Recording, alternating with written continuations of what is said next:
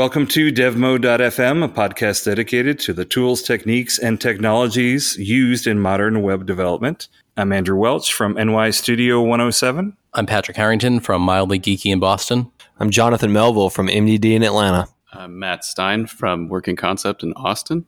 I'm Marion Newlevant out of Portland, Oregon. I'm Lindsay DiLoretto with Double Secret Agency in Los Angeles, California. And we are here today live at our studios in Montreal, Quebec, Canada, performing in front of a live studio audience consisting of one very dapperly dressed Austrian. And so we're here today to talk about .all 2019, which just happened. And there were a whole bunch of drama bombs that were dropped at this conference. And we're kind of just going to go around roundtable and talk about some of the stuff that was announced and what we thought about it. So, why don't we start with probably the most unexpected announcement, maybe, of Craft Cloud.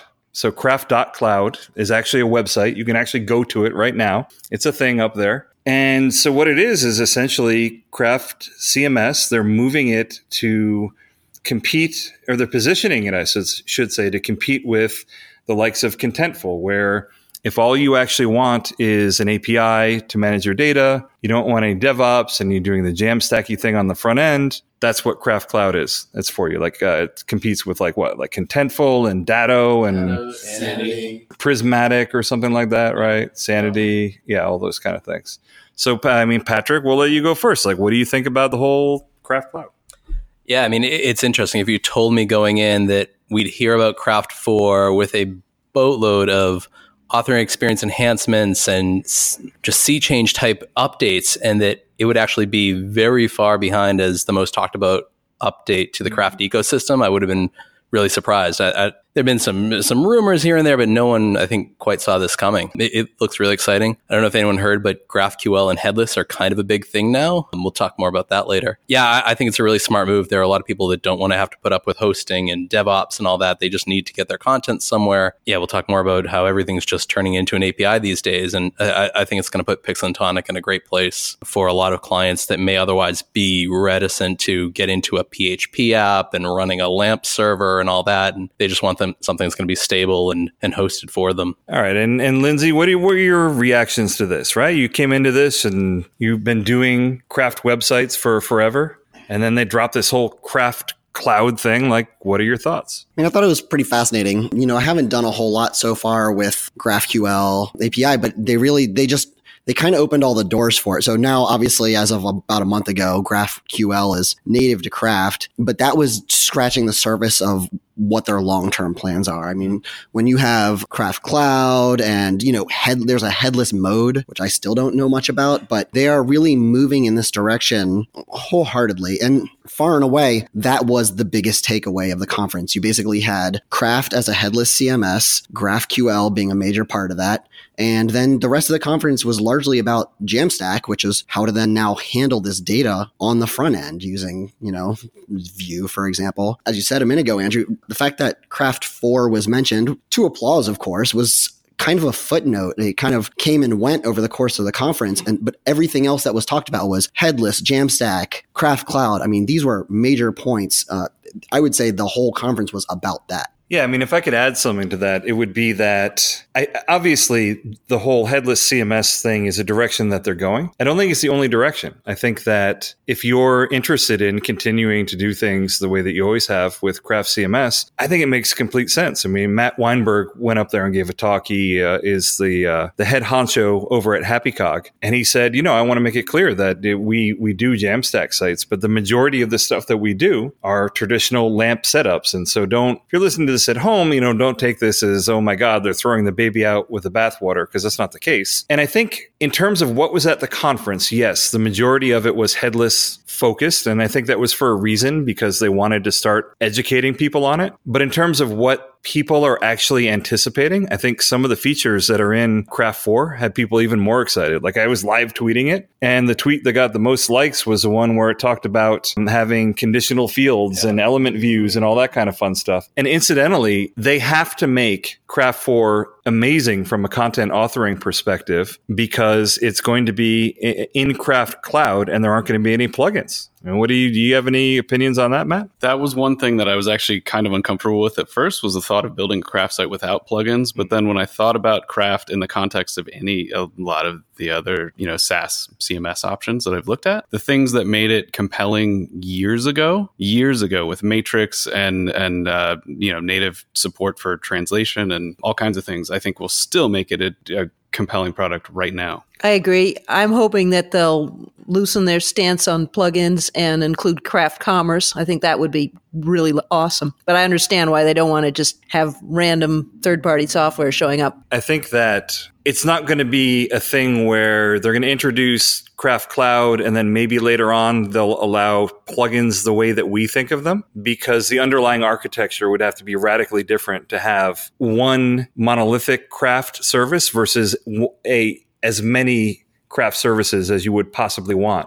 each one individualized. But that said, Jonathan, what do you think about Craft Cloud and about Craft 4 and just, kind of anything that you saw there? Yeah, this did sort of feel almost like the Jamstack conference. But what I think is great about it is, I was having a conversation with someone about this earlier, we're not probably at a point right now where Jamstack works for the vast majority of the jobs that we're going to get tomorrow or next month or 2 months from now. But Pixel and Tonic isn't waiting for that moment to arrive because it's pretty clear where things are going. And so I think for all of us who love Craft, because of its content authoring experience, this is a great thing, because we're going to continue to have our favorite tool available to us when that point finally does come where it is viable to do, the majority of our production sites on the Jamstack. We're still going to have Craft there for us. And so I think it's great. I mean, I would argue that it probably is viable to do Jamstack stuff now, but it may not always be the best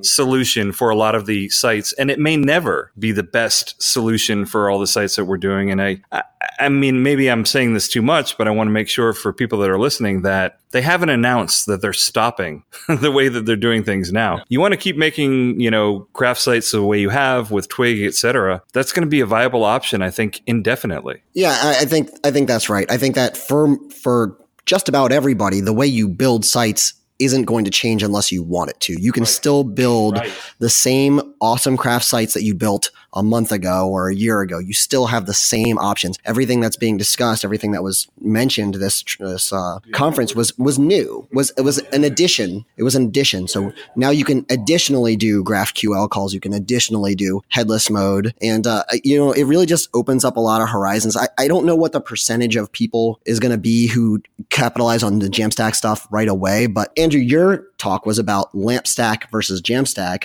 and it didn't take an approach of one is better than the other. You kind of pointed out, the advantages of LAMP, the advantages of a Jamstack. And I think that the takeaway is do what makes the most sense for your project. Don't feel like Jamstack's the hot new thing. I got to do it. And then Francesca's talk was interesting too, because she took the approach of ease into it. That's one thing that's great about Vue. It's great about using GraphQL in this context, is that you can sort of walk slowly into building a jammier stack than the LAMP stack that you're familiar with. I think that's one thing I'm kind of realizing is that I identify as kind of an internet dinosaur. Like, I've been building sites, thinking server side for a long time, and I'm reaching toward trying to embrace the Jamstack, but I've been working with Craft for a while. And I think a lot of us are in this boat where we're looking toward how things will be made, and Craft is kind of with us in both directions. So we kind of have a unique opportunity of being people that are familiar with Craft to kind of gently transition or even try building things a different way and still have photos of Brad Bell to help us the whole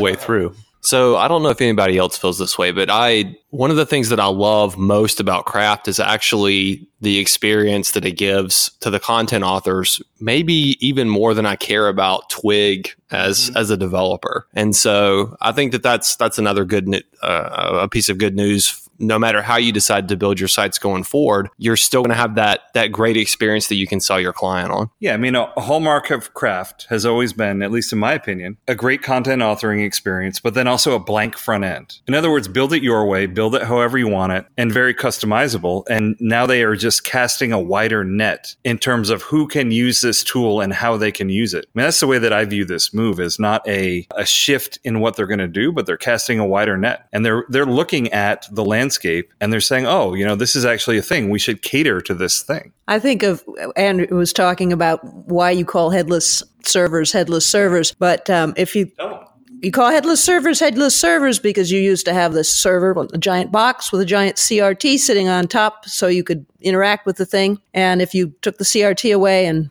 put it somewhere else, then you had a headless server. So if the monitor was the head, right? Of course, the monitor is the head.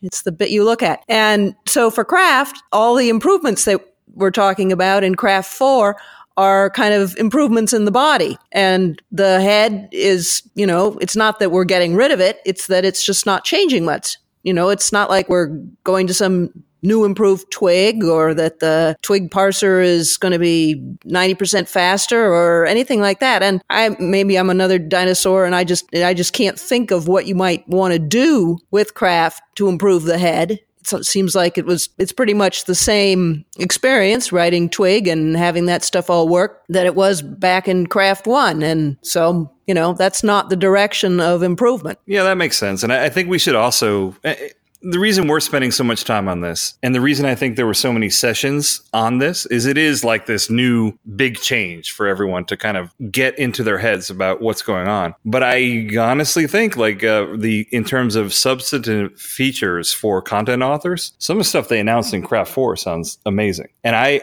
don't know about everyone else, but I have dabbled in some of these headless CMSs like Contentful and Datto and Prismatic, just played around with them. And the content authoring honestly isn't that great, So I think it's pretty fantastic. And the other really cool thing from my perspective is that the hosted Craft CMS, like the thing that you install right now, is going for Craft 4 is going to be the exact same thing that powers Craft Cloud. Like it's literally going to be the same thing. It's not going to be a fork, right? So any benefits that they need or want to provide from a content authoring perspective in Craft Cloud are going to be part of Craft 4 from a hosted CMS point of view. And some of those sounded awesome. Like Patrick, what were some of the Craft 4 features that you thought sounded really cool? Yeah, I'm pretty excited for...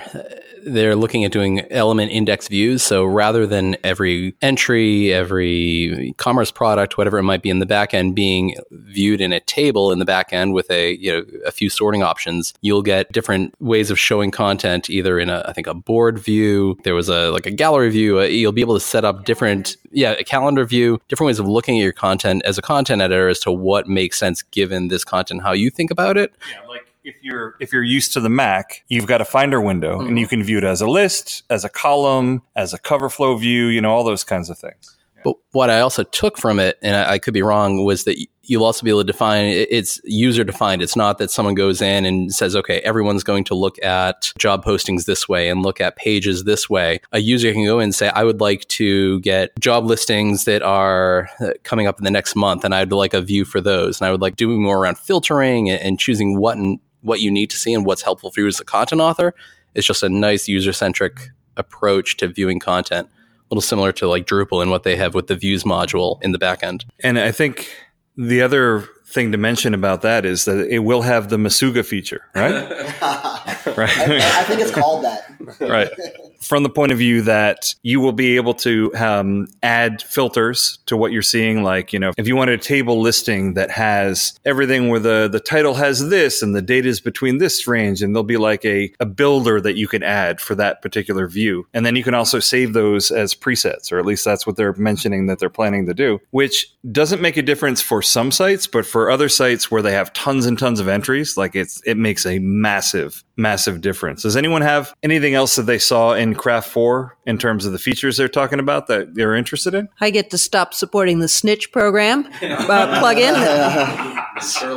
I am delighted that they're going to have snitch program is the one that lets you know when somebody else attempts to let you know when somebody else might be editing the same thing entry that you're editing, and they're going to do it right, and they're going to do it inside of Craft. So that was the thing I'm most delighted about. Also, let's see, conditional fields for sure. I think conditional fields was one of the ones that caught my attention. Obviously, matrices within matrix. Nested matrix sounds amazing. So tell people what conditional fields might look like. Well, conditional fields, there's been a conditional fields. There was a conditional fields plugin for 2. There very recently was ported one for Craft 3 by Mats Mikkel. What does it do? So let's say you're editing an entry and you're like, okay, well, I have this radio buttons.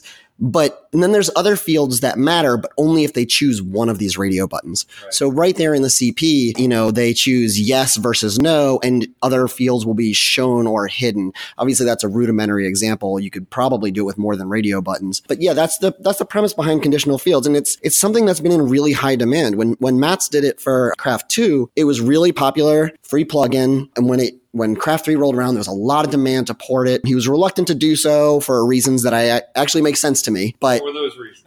The reasons are you're supporting it now, right? So you put a plugin out in the world, especially a free plugin, and now you have to support that with no financial income. I don't know, I'm sure he has a job that he has to worry about, or clients. Being in the plugin market has never seemed like his interest, but he put something awesome into the world with the first plugin, and it's good that Craft is now finally bringing conditional fields to the core. It's long overdue. It's very much appreciated. I think it'll make a lot of people happy. And I may be wrong on this, but I think another reason why Matt's didn't want to do it is that Pixel and Tonic had been saying for a while that, hey, we're going to do this. Hey, we're going to do this. And it was one of those things where, like, why is he going to expend all the effort to do it if he knows that it's on their list to do? Now, they ended up having different priorities in terms of what they're going to work on. So it's not in there yet. But I think that might have been a reason as well. But what is this matrix in a matrix thing, Matt? Like, what kind of craziness are they doing here? The problem is that you've asked me this question because I don't save myself from myself often, and I'm concerned about the things that I could get myself into. But yeah, the idea that you are no longer limited to a more, I guess, flat matrix hierarchy, but like Neo and like that super table, maybe you can put things in other things to an uncomfortable degree of recursion. I think the way they're doing it is really interesting, and I'm glad that Brandon talked about field instances in his talk. Explain that. Oh, man. All right. Well, I tried to take the mic from you. You wouldn't give it up. Oh, I thought you were telling me to hold it differently. Kidding. I think you should. No, it's all you. Right now, fields exist in a natural form. Free range fields. That's right. In the wild. They're just out there, and you add them to a field layout, and they do their thing. And that's challenging for reasons. Lindsay, help me out. Let a professional handle this. I'll take a stab at this. I'm not saying I'm going to nail it, but I'll take a stab at this. So the way you manage fields right now is you create the field, and then you go to the section and you arrange the fields in your section in the tabs by dragging and dropping a whole bunch of these. I know, Patrick, you've got opinions. Lots of opinions. Mobile drag and drop. Yeah. Side note, mobile drag and drop is coming to the control panel in Craft 4 apparently. But as far as arranging fields go, you will now be able to have field instances. So you can actually, my understanding, having not physically seen it myself, is that you'll be able to kind of like preset maybe a tab or even a group of tabs, and then be able to drag that whole group onto your section. So if you have two sections with nearly identical tab sets, it becomes much easier to replicate these between the two. And if we could just edit out that part or add a commercial where I was talking before. No. It's staying in. So I know that, Patrick, you've got a good amount of experience in Drupal. And, well, back in your CodeKit days, you used to play with Drupal quite a bit, it's my understanding. And they have something kind of similar, right? They've got a concept of field instances. And I think Brandon mentioned that is what is enabling them to do this, right? So the issue was that you can't have fields in the matrix because then they might conflict with the other fields that you have globally defined. But if they do this concept of field instances where you define a field and then you can have an instance that it can have different settings and it exists in different places, then that problem goes away. and you're good to go. How do instances work in Drupal? So it's been a while. My latest experience with Drupal was Drupal 7, and even then that was a few years ago. Craft in some ways has been doing things after Drupal. I remember once talking to Brandon about elements, and he said, oh, we were at once even toying with calling them entities, which is actually what Drupal calls a thing in it. And then a node in Drupal is just one form of an entity. Entity sounds so informal. It's really medical. It's odd. Yeah. And they've had field instances. So you can think that instead of just saying, and I've done this on many craft sites where I end up having 10 different date fields in the back end because I have a slightly different labeling requirement, or I just need to put more than one date on an element. And I end up having multiple date fields because I can only use each field once on an element. Now you're going to be able to say, I need an instance of this date field here with these settings, and I need it again on this element here with these settings. And I think then within matrix, it becomes, you don't have to worry about having multiple layers because instances can just keep on going down a hierarchy of this instance can have a sub instance. So might field instances try to solve a problem that like a plugin like Neo's been trying to solve? Right. Yeah, except in a way that's core friendly, and it's interesting too that I'm very interested with Craft Cloud, the fact that it's going to have auto updates. I think they're going to have to be very careful about stability and what happens when they're making any sort of changes that affect content modeling, because how are you going to roll from are we going to have to namespace your API calls when you do a GraphQL call for, V3 versus V4? And that'll be very interesting how they do that. But I feel like they're going to have to get a lot of stuff in there for the long haul and think long and hard before any sort of content modeling changes that are going to be there for a long time, which they've done to date. Yeah, I mean, if you run a migration for 50,000 sites that are hosted and something goes wrong, you're in for a world of hurt and a big AWS bill. I've completely forgotten what I was going to say when I gestured for the microphone there. Not editing. No, I know. Let's just talk about something you saw with Craft 4 that you thought was interesting. Something I saw with Craft 4. Well, the accessibility, it was the thing that they mentioned. Yeah, keyboard control. I'm not personally looking forward to building craft sites on a mobile phone, but who would do that, Patrick? No, I had a deployment, and all I needed to do was add a field. What are you doing designing websites on a mobile phone, Patrick? Can you explain yourself, please? We'll do it now. Hurry up. No, I need the mic. Oh, okay. For anyone at home, we have basically a microphone version of the conch, and we pass the conch to whoever. Yeah, no, there was a deployment. This was pre-project config, and a deployment happened. A field didn't make it into production, and so the client, I'm in the middle of the mall, and all I need to do is turn on this one field and add it to the content layout. And so I open up my iPhone. I'm like, I can do this in 2 seconds. Linux, I know this. And I go to I can't drag. So I'm very excited about mobile drag and drop, finally. For that one instance in the mall, you're excited about it. Well, yeah, and I like to work on my iPad Pro, and so it'll be nice. It's just anything towards accessibility helps everyone, not just those that really need it for doing things like that. So I'm all for accessibility. I'm just not sure if I want you dragging stuff while you're in the mall. But anyway, the pretzels are only good for a limited amount of time. Very short half-life. All right. So what other features did we see in Craft 4 that we might want to let some people at home know about? One of the things that I liked, and it's a subtle thing, it's a nuance, but you know how in the element index view, so you're looking at your entries, and if you add too many columns, it sort of collapses into this text only view, and it looks like garbage. I appreciate that it's possible because you got to have something, right? But what they're going to do, I was really excited about this. What they're going to do is make it a little bit smarter so that maybe certain columns would disappear and you actually don't lose your view entirely. Because I think the thing to circle back on what you were saying earlier is that you're now getting these different views.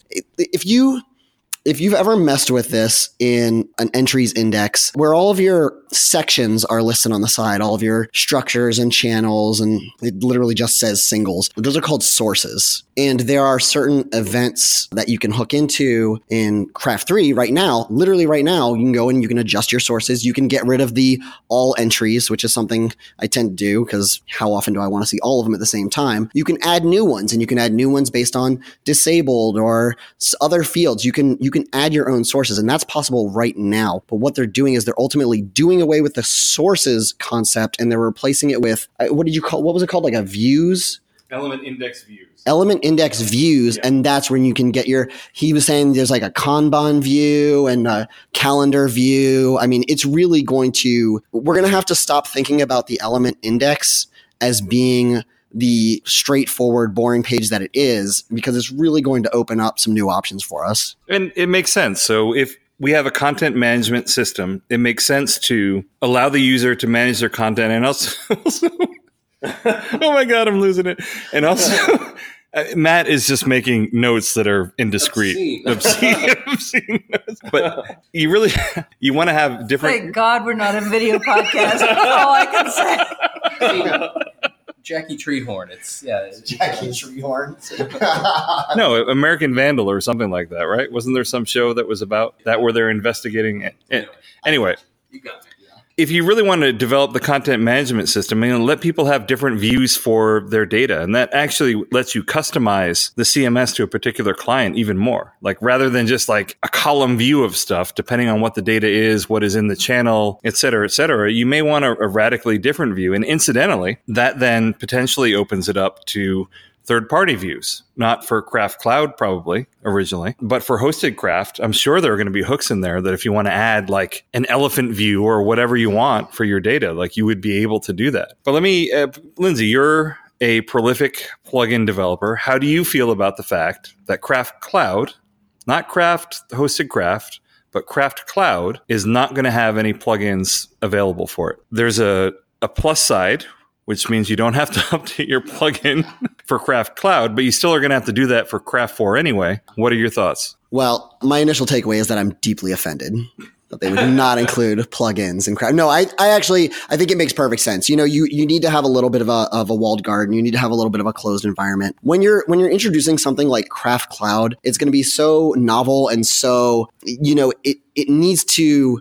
have very specific dependencies. And if you start throwing random plugins in there or give the people the option to add plugins or add modules, it could get chaotic really quick. So not having plugins, it makes sense. It makes sense on paper. Obviously, sure, I want people to buy my plugins, but no, I get it. And to Marion's point earlier, if they eventually released a version of Craft Cloud that at least bundled commerce, so you can maybe have a Craft Cloud commerce. And this is speculation. They didn't say this, but I could see something like that happening down the line. That you get a year or two into it and they figure out a way to add plugins or at least add commerce.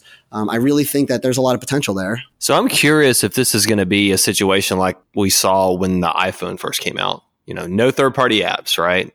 Because that's just too chaotic when you're rolling out a new product to allow third-party code to get in there when you haven't really thought about what that process is going to look like and how you're going to manage it.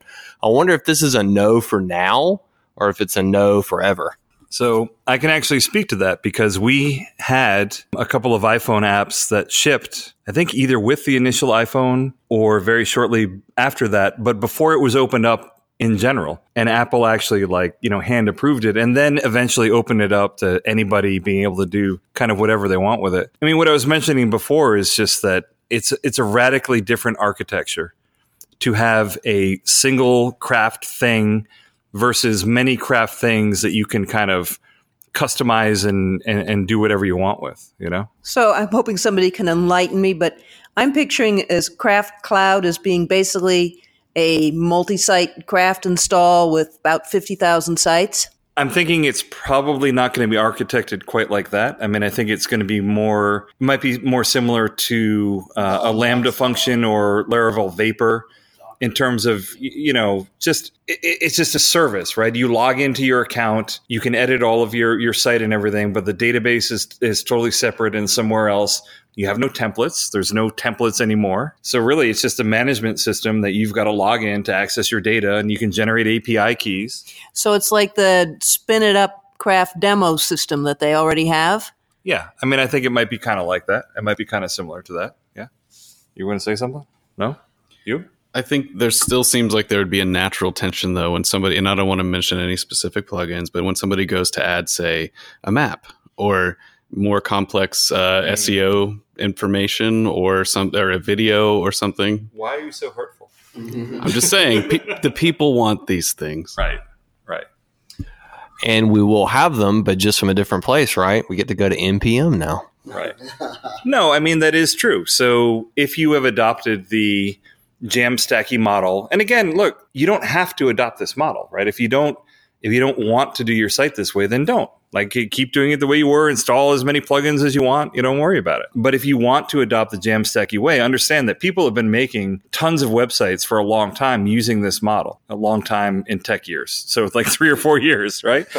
But there are packages for doing SEO for React, for instance. There's Helmet. For Vue, there's Vue Meta. And then Nuxt, Next, Gatsby, and Gridsome all have layers on top of that help in terms of building all that kind of stuff. But this might backfire as poorly as my explanation of field instances. But I'm talking about on the authoring end, though. Like, say you're a content editor and you want to add a map, for example. Jonathan, specifically, I'd like you to answer how NPM would help you with that. So the way that I think that they're probably going to end up doing it is, I think that Jonathan specifically. He's throwing his voice. Jonathan, your voice has changed. It's my best Andrew impression. all right, Jonathan, how would you do it? I have no idea, Andrew. How would you do it? Really? For real? All right. I think that the initial version they'll ship with no plugins at all, but I think eventually they will allow JavaScripty plugins to be installed there. Like Contentful has this, they have plugins, quote unquote plugins, and they do have like a map field as a plugin. So anything you can do with JavaScript to hook in, you can do. It's not going to be like Craft CMS plugins where you can literally just do anything you want. But I think they will eventually be building out something like that. Will you be able to then sell those things? I doubt it. I mean, maybe. But I think they might not be heavy enough that they would actually be something that would be for sale. Look, I mean, I think the thing to keep in mind in terms of Craft Cloud and the fact that there's no plugins on day one, Craft is one of the most flexible CMSs that we have ever dealt with. And more than one person has written an article, one of them happens to be in the room here, about how to use Craft without plugins. Literally, do the thing you want to do using native Craft fields and not rely on a plugin and still get a pretty satisfactory outcome. Even a map, you can do a lot with the native fields if you kind of, you do twist to the ways you need to, but it's far easier to do that twisting with Craft than it is with some of these other CMSs. And I think that is going to be the point that you're going to need to come back to with Craft Cloud. Well, I think we should address the elephant in the room, which is that Matt is obviously making very mean-spirited comments targeted at yourself, Lindsay, with maps and me with SEO. So I think we need to just call that out right now. Let's just take them outside. Yeah. How do you feel about we are on the sixth floor, Matt. I haven't tested how openable the windows and doors are, but I was saying that I was celebrating your already celebrated work. That wasn't meant to be mean. I think that's you interpreting it that way. Oh, okay, because I mean, all I heard was ha ha ha. You won't make any money anymore. Maybe we should move on and talk about some of the other things that happened at Dottle. One of the things that struck me was how very much drinking there was. I also enjoyed that. I haven't seen any drinking the whole weekend. There are beer cans littering the table in front of me. Like, I don't even know what you're talking about. For the record, last night Jonathan was drinking out of a crystal skull. Yeah. Which may have killed him if he finished it, but we didn't let him. So you're actually making a good point accidentally.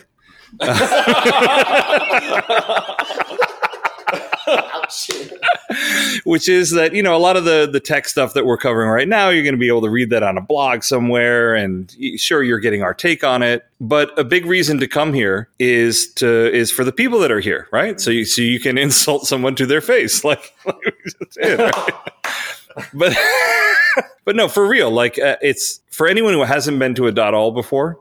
It's a great conference with a really good group of people. And I've always found myself personally, and it's different for everybody, but for myself personally, the value that I find in coming to these conferences, the sessions are great. I love the work that the speakers put in, but really the value I find is in the time after that I spend talking with people just, at a bar or at dinner or whatever. Does anyone else kind of run into that? And Patrick, we know you're like a social butterfly. Oh gosh, do we ever? Yeah, we have this Airbnb and only one key, and I've had to have people let me in the middle of the night. But yeah, no, I mean, I get so much just talking to other thought leaders and people who are at a level where I want to be someday, or getting to talk to people who are just kind of coming up and getting to know them. I do wish, and it's been announced that next year is going to be in Amsterdam. I do wish there was like an official hotel, maybe even if it had a group rate. It is a little bit funny this year how everyone's kind of spread out. We're in an Airbnb, other folks are as well. And surely some people just make that decision anyway. But I always like at other conferences when you have that almost dorm aspect of everyone at the one hotel and getting together. Right now, there's a lot of logistics trying to get together after when the night is wrapping up. I was at the hostel, which was an entire block away. I was surprised nobody else was there. From Dot All. I'm not surprised. Great. I think it's a fair point. It's not just about the technology. It's not just about the talks. It's also about the people. I mean, this is the community. Like, these are the people. You see them on Discord. You hear them on Dev Mode. Like, these are the people. You got to meet them in person. You get to shake their hands. You get to talk the talk that we talk in real life. You get a lot of speculation and rumors and the real tangible stuff. And I don't know, who you guys hang out with when you're in your normal element. And I don't know if there are any craft meetups in like Antarctica, but it's unique for me to be at a bar with people. I was at the bar getting a drink and just describing where the people immediately around me were from. And it made me sound really cool. But I was meeting new people and having a great time. And so many people come from so many places to be here. It's a unique opportunity just to have something in common, but meet totally different people at the same time. And the social aspects are wonderful, but also let's talk about forged partnerships. I mean, there are many people, just including the guy that's sitting right next to me, that I have forged partnerships based on attending some of these conferences. Like Jonathan and I started working together. We're like, all right, yeah, let's meet up, let's talk, and it just kind of went from there. And I think, again, not to undersell the value of the actual event and the venue and the speakers and all that, because it is fantastic. But at least for me personally, like that, the after party is the party for me. You know what I mean? Yeah, I would agree with that 100%. I mean, you definitely do come for the talks, and the talks have been amazing this year, and you always kind of return home energized to learn something new and sort of experiment with the amazing ideas that you've been exposed to. But really for me, maybe even more than half of the experience of coming to these conferences is meeting people. You just never know, like in the future, or somebody that you've met or interacted with, you may be able to partner with them on something, or they may be able to help you with something or something you can't even imagine. And so I think the friendships that you forge at coming to a conference like Dot All is one of the top reasons that I try to come every year. And you also get to find out things like, who knew that Ryan Ireland had a briefcase that had multiple currencies in it, and ready to go. Passports and documents, and yeah. I mean, who knew, right? Jason Bourne. And a mask, a rubber mask.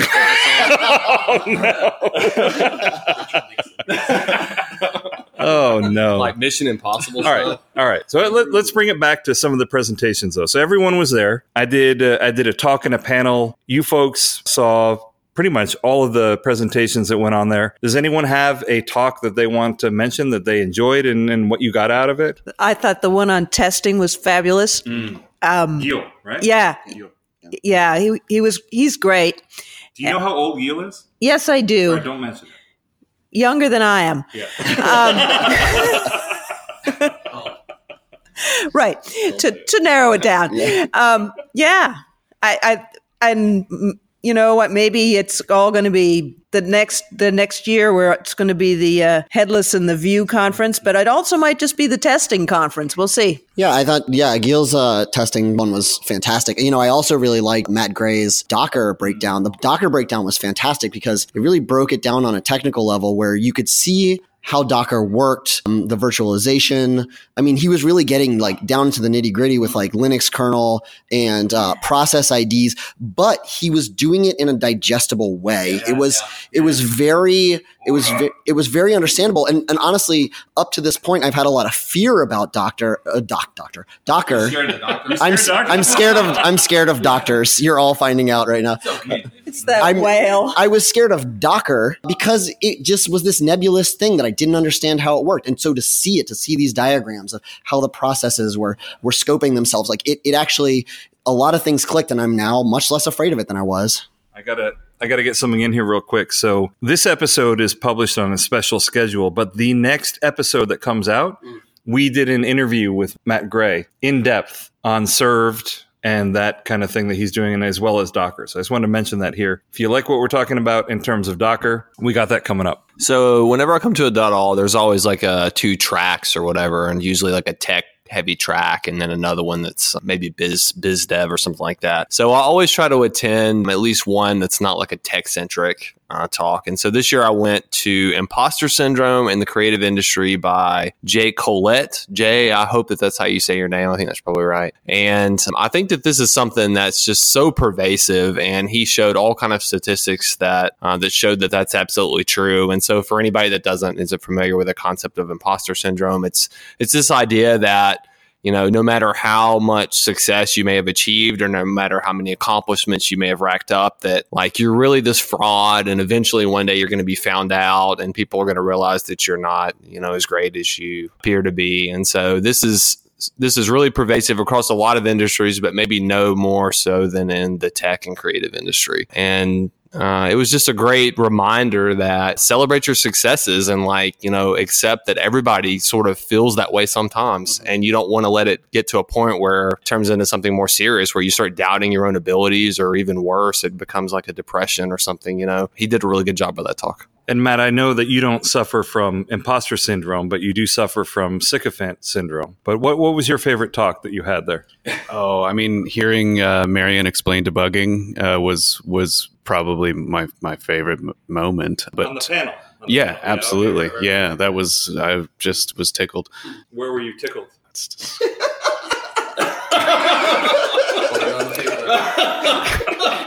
In my heart. Heart. That's right. In my heart. The cockles of your heart. It warmed the cockles of your heart. Keeping the cockles. I actually, being pretty bad and partially disinterested in Twitter, I didn't really know anything about Henri, and I was kind of refreshed and energized. I had no idea where he was going, but I was just happy to be along for what he was painting. Right. And because of him, I even went just pretty soon after to Twitter myself, because I need to know what he's saying normally. Because I loved it. Yeah, I did that. Yeah, exactly. Yep. He made me want to go on Twitter. Right. Yep. And follow him.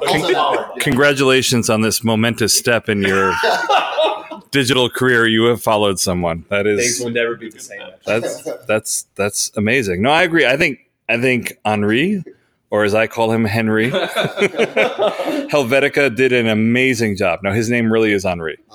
Yeah. But I called him Henry for many days. He did an amazing talk, and I agree with you. It was one of those things where you're like, I have no idea where we're going, but I'm going to have fun getting there. Let's do it, And that was, for me, that was a really fun talk. I mean, Patrick, what talk did you find that you really got something out of? Well, about my ongoing love with Gatsby. I like the craft commerce paired up with Gatsby. It was between that and then the two from Eden Speakerman. Is that the name of the going through? Yeah. Also showing some Gatsby stuff and how they've gotten live preview to work in Gatsby, which was thought to be something that couldn't be done, but they've done some pretty cool stuff to go in and get a kind of a long running Gatsby development set up and work with the new 3.2 updates. Yeah, there's a lot of nice setup, and this is one of those that I think the true value will come out when the slides are up and people can go and step by step and follow along and try to do it on their own. It was a great couple of sessions there around Gatsby. Yeah, I think that's worth saying is that these things are all going to be on video pretty soon. Every talk that we saw, especially Andrew's talk, are going to be on video pretty soon. So go check them out. I mean, they're really worthwhile. There was some amazing stuff, some stuff that, is just kind of like boost you morally, and then some stuff to really expand your mind as far as I love for Chris Coyer's talk. I thought that Chris, yes, Chris Coyer's talk was fantastic. It was almost embarrassing that it was that good. It was so good. I mean, I don't even want to do much. We almost just went home after that. It was so good. But yeah, I mean, all of these talks are going to be online, and they are absolutely worth checking out. Every single one of them. Every talk I saw, I was pretty happy with. So now we have our studio audience wants to chime in and let us know what his favorite talk was. So I would like to introduce, come on over, our studio Austrian. Here we go. Hello. So one of my favorite talks was an absolutely non-technical talk. It was by Sam of Pixel Tonic. And that was fantastic. He called it the Stoic Developer. And he talked about Stoicism, which I'm not going to try and explain, but it is a way of living, a way of being. And Does it involve drinking beer? it does not involve drinking beer, but it might. It involves quality of life. Yeah. And quality of life in all respects. And of course, he focused on this being a developer conference, how you can apply that to your life as a developer. But it was... So the one thing I said to him afterwards was, I'm so happy that there is space for this type of talk at a developer conference. Because I think that's important. It's not just all about the technology. It's not all about the buzzwords and, the hype, but it's also about, coming back to what's really important. Yeah. And now I just became unreasonably angry because I saw his talk on the schedule and I really wanted to go to it. And then I just forgot about it. And I ended up just staying in the tech track one and I never made it down for it. So, I mean, thank goodness that these are on video. And thank you for mentioning that, Lindsay, because anyone who, they got some FOMO, first of all, next time you can come, Amsterdam. right? There's nothing preventing you. You can go to Amsterdam next year, right? And there are lots of things that are legal there that might not be legal in your current jurisdiction. Not that I'm condoning these things. Lindsay, Not that you're condemning these things. Lindsay looks excited.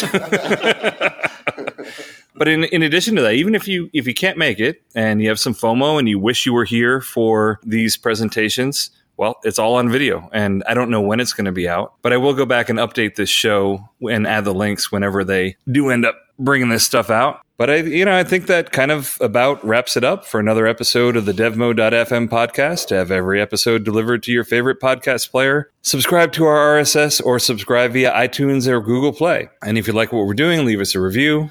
You can also follow us on Twitter at devmodefm. And we'd love to hear your thoughts on this episode. Leave us a comment on the devmo.fm website. For the devmo.fm podcast, I'm Andrew Welch. I'm Patrick Harrington. I'm Jonathan Melville. Matt Stein. I'm Marion Nulevant. I'm Lindsay DiLoretto. And I'm Ben Croker, a.k.a. Live Audience. Ben is our token Austrian.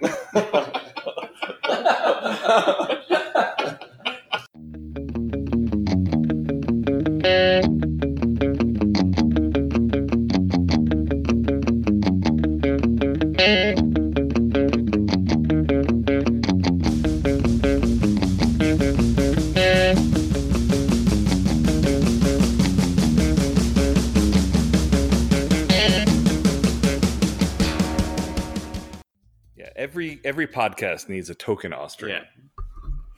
I can't believe we just shared a mic for an hour. I know. Think of all the germs that we've shared as well. Passing this around.